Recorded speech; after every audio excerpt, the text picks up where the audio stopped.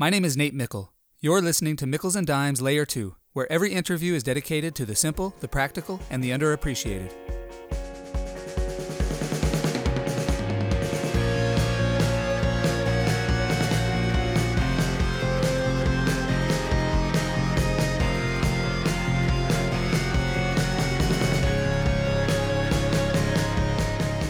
Brian Nosek is a social cognitive psychologist, professor at the University of Virginia, and co-founder and director of the Center for Open Science. And in 2011, Brian and his colleagues launched the Reproducibility Project, which would ultimately transform science forever. I hope you enjoyed learning from Brian Nosek today, because I always do. Brian, it's great to see you. We have a number of overlapping colleagues. I've known about you for a while, but we've never met, so it's great to connect today. Glad to be on it. So thanks, Nate. Glad to chat.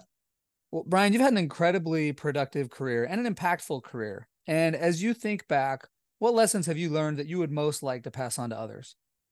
There's, I think, one underlying lesson in thinking reflectively on experience and on observation that sticks with me as something that I think is worth others considering. And that is, we can't control our reputation. We can control our integrity. And there's obviously a lot to unpack there, but that's the core message for me, is that the reputation is about how others perceive me. My integrity is the thing that I get to decide myself. Here are my values. Here's what I'm about. Here's what I think is how I should act, how I want to act, how I'm trying to act. And I can hold myself accountable to that. But if I spend my time worrying about reputation, how others are going to assess my actions, then I think I get led astray in my experiences and where I've seen others. I get led astray from what I actually think is the important part of me, of what I value, of what I'm trying to be as a person. Because sometimes the reputational stakes suggest avoiding risk, which is don't do the thing you think you should do because you think people might be mad, or actually deviating from values because that'll keep other people happy in some way. So without examples yet, that's sort of the core thing that I think about day to day on a life lesson. Yeah, it reminds me of something from sports psychology that I've been hearing a lot that I didn't hear when I was a kid. When I was a kid, Michael Jordan was popular, and everybody had just always talked about how Michael Jordan would will his way to championships. And so I thought that's what I had to do. So I am going to will my teams to state championships. And then when I didn't do it, I was like, oh, am I just a failure? But in hindsight, there were a lot of things that were outside of my control. I was a 5'8", 175-pound kid who couldn't jump very high. That's going to be really hard for me to will my team to a basketball state championship and a football. I got 60 other players on the team. And I love this in terms of thinking about our integrity. Trying to control our reputation is outside of our ability to control, but we can control the integrity. So yeah, I would love to hear specific examples of this, is ways that you apply this more practically. Yeah. So yeah, maybe we can try to find some specific examples, but what often comes up, let's say in the research context. So one of the things that I care about is integrity and credibility of research. Yeah. And a lot of people are in situations where they observe things that don't behave according to the principles of science as they understand them. So they say, boy, I've got a colleague that is reanalyzing his data multiple ways and deciding to kind of exclude some stuff on the sly to make his findings look better. I don't feel real good about that. I'm observing it, and that doesn't seem to be the right way to do research. Mm-hmm.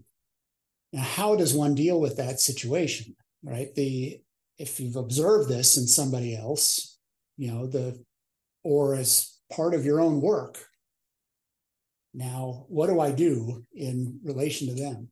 Or even more personal, I need to get certain kinds of findings to advance my career. And if I do a couple of things of twisting the data this way or that way, I can get those certain kinds of findings. But that twisting this way and that way undermines what I think of as good practice for research. So now I've put myself in a bind of, to get the rewards I need, other people will think I'm really smart if I find this amazing relationship, and I'll get a job and I'll keep a job. So my reputational stakes, I think, are about do the manipulation of the data so that I can get a job and advance my career. The integrity stakes are do your science the best you can, and that's it.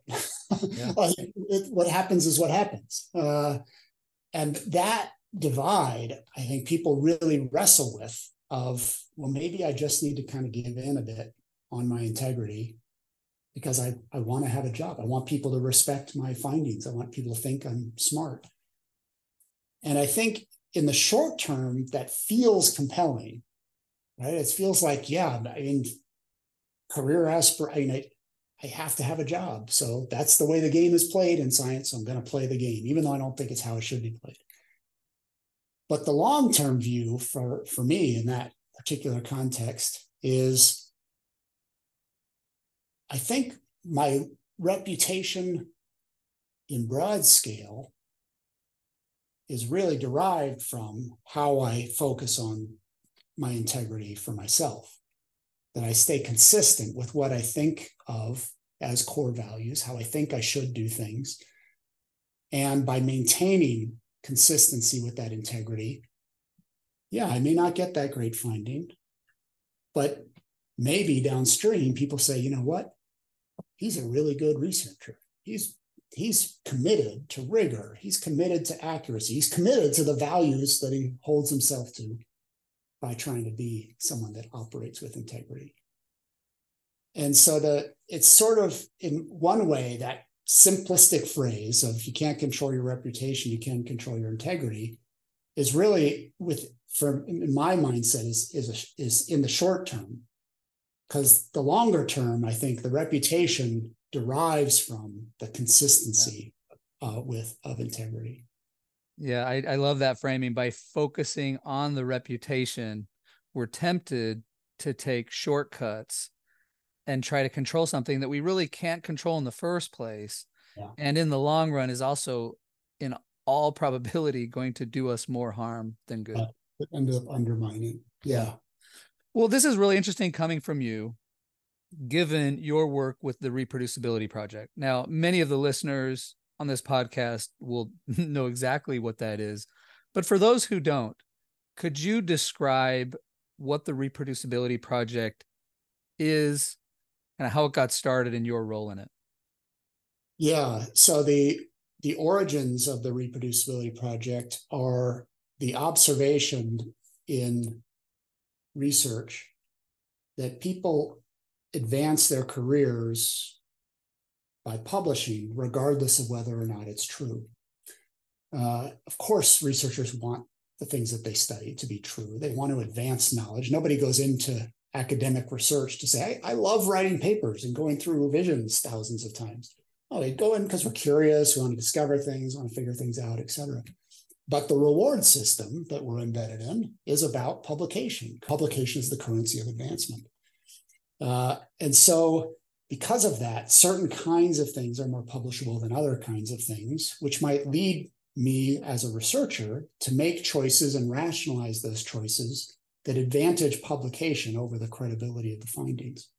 So that's the general context in which the Reproducibility Project emerged, saying there's lots of debates about whether that reward system context really actually damages the credibility of the research. Is it the case that findings aren't as reliable as we think they are? So we said, well, maybe we should check. I mean, this is science after all. Let's collect some data, take some findings from the published literature, try to conduct the methodologies again as best we can, and see if we get similar results as the first time. And so we organized a crowdsourcing project where ultimately 270 people were co-authors to this project, where we did 100 replications of findings in 3 psychology journals. And what we found was that less than half of them across a variety of criteria replicated successfully the original. Now, that doesn't mean that half of the original findings are wrong, because we might have screwed up something in the methodology. There might be different conditions that the finding is reliable and not reliable. But it was nevertheless a surprising result for the field to say the base assumption that everything in our literature is reliable may not be correct. And in fact, the may be an exaggerated view of what the actual evidence base is. And we have since done replication projects like this several times across a variety of social behavioral sciences, and even one that we published a year before last in called the Reproducibility Project Cancer Biology, where we did preclinical research related to cancer and found very similar results, suggesting that this challenge is pervasive.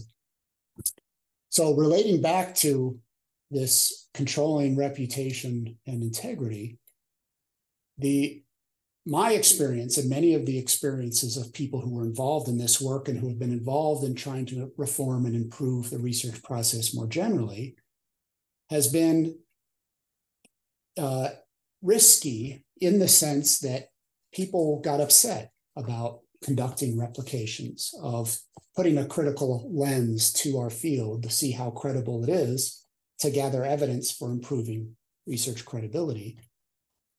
And so, for example, when I was starting the reproducibility project, I would get senior colleagues saying to me, or saying to others that then got back to me, what is he doing? He's going to ruin his career. Everybody's going to hate him. I get anonymous emails of people saying, why are you doing this? This is a terrible thing to do.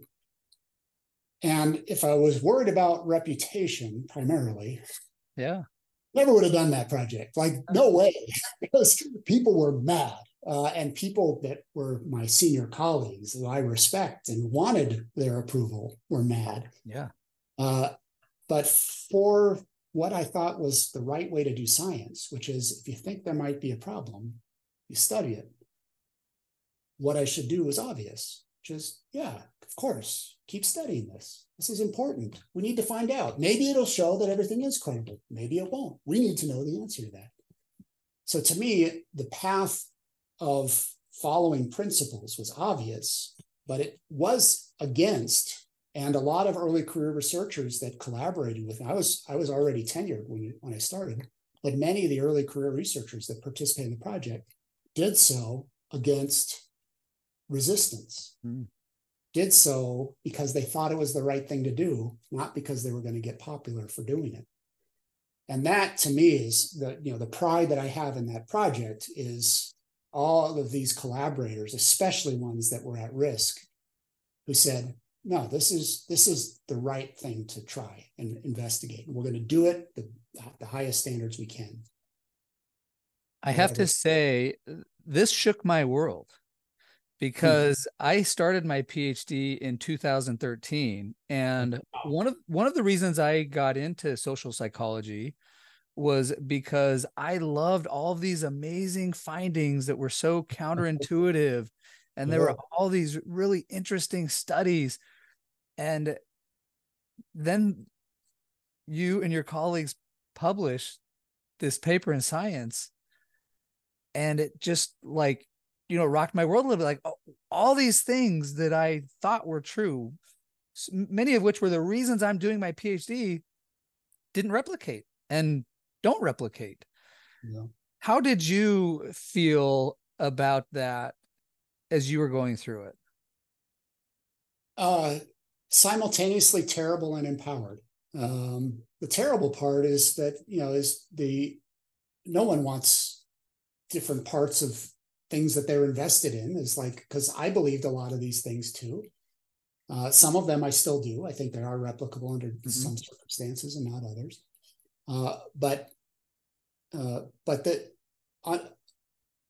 There was a grounding of the evidence that was exciting and felt important about what our field was discovering. And these replication projects at least suggested, slow down, folks, slow down. Like, let's really make sure we've got this before we say, here it goes there, and let's extend it here, and let's apply it in policy and practice.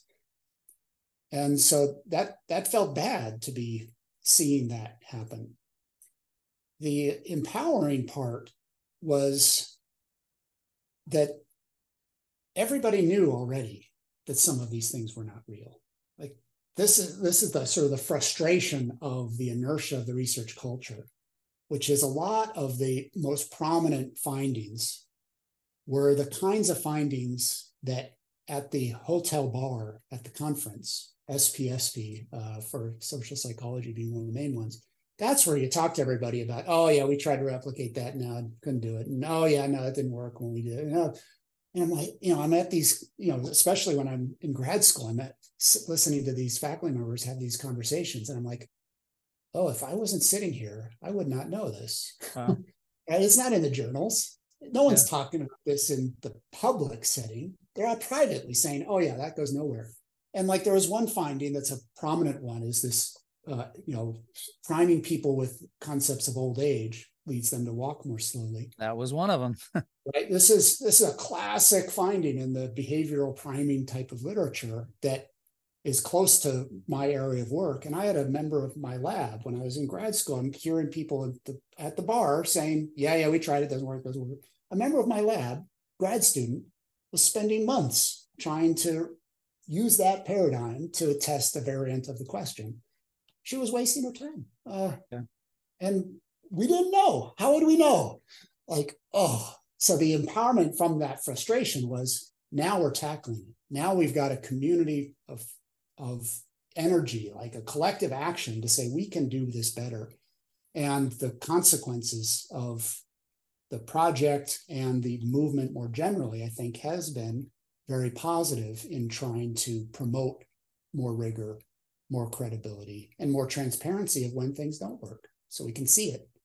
I think it does such a good job of illustrating your key lesson, because this replication crisis, as it's been called, like you've said, is there are concerns about it in other fields as well. Yeah. In the short run, it undermines the credibility of science. Yeah. It rocks our world.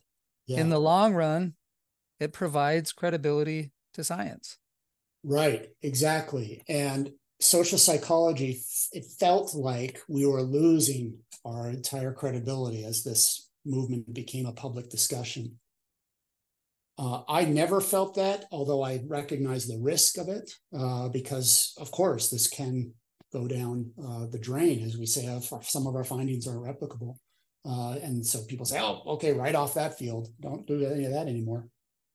But I think what we can say with some confidence in 2023, now 10 years post you starting grad school, is social psychology is perceived as a leader in this reform, that it is the field that bothered to look at itself and then identify some challenges and then take steps to improve, because that's where the values were within the field, that a broad grassroots community said, we can do better, so we're going to do better. And now, as me and others that are working on reform go out to other disciplines and are talking about these issues, almost always psychology and social psychology specifically comes up as a model. Wow. Man, us in heliophysics, how can we do things like social psychology is doing it? How can we get better? Like, come on, that's awesome. Yeah. Right? Oh, that's incredible. And this is all framed within, I'm viewing it all through the lens of your framework that you offered at the beginning, right? If we're worried about our reputation, we're never going to take a critical eye to the field of social psychology, because that will destroy our field. Yeah. If we focus on our integrity, then we're going to take that critical eye. We're going to take a beating. Yeah. And then predictably, but maybe hard, in the long run, it's predictable that we're going to have more credibility, but that fear of the short run consequence just like overwhelms us, because we could have predicted that we would have more credibility. Right. So it's just fascinating. I think your lesson and this story your story is such an incredible illustration of this lesson. Such a great practical application. It's been quite a ride. Well, Brian, you have impacted my life through your research, and you've had just an incredible impact on the scientific community as a whole. And it's cool for me to see that one of the reasons you've been able to do this is because of this framework, this simple, practical, underappreciated framework of we can't control our reputation, we can control our integrity. So let's focus on that and let the chips fall where they may. And in the long run, because you followed that principle, you changed an entire industry. So it's just a real pleasure to be able to chat with you today, learn from you. Really interesting to kind of hear some backstory on this. So thanks so much for sharing your time with me today, Brian. Yeah, thanks for having me. And I'm certainly proud of the part that I played, but to be clear, it was not been just me. Yeah, yeah. It is a collective movement, and I'm delighted to have been part of it. Thanks for listening to this episode of Mickles and Dimes. What a fantastic lesson Brian shared today. We can't control our reputation. We can control our integrity. In 2011, Brian launched the Reproducibility Project in an attempt to replicate 100 well-known psychological studies. Many people Brian admired told him that he was ruining his career, but Brian and his colleagues persisted and found that less than half of the 100 studies replicated. Brian's and his colleagues' research would revolutionize not only the psychology community, but also the scientific community more broadly, all because they focused on integrity over reputation.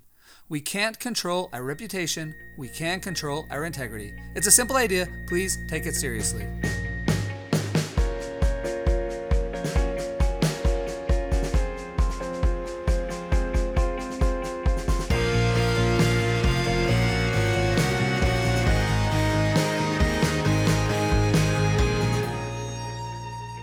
Nate Mickle here with 2 requests and 1 suggestion. First, if you would like a quick summary of these lessons delivered to your inbox each week, sign up for Nate's Notes at natemickle.com. Second, if you'd give this podcast a 5-star review on Apple iTunes, I would really appreciate it.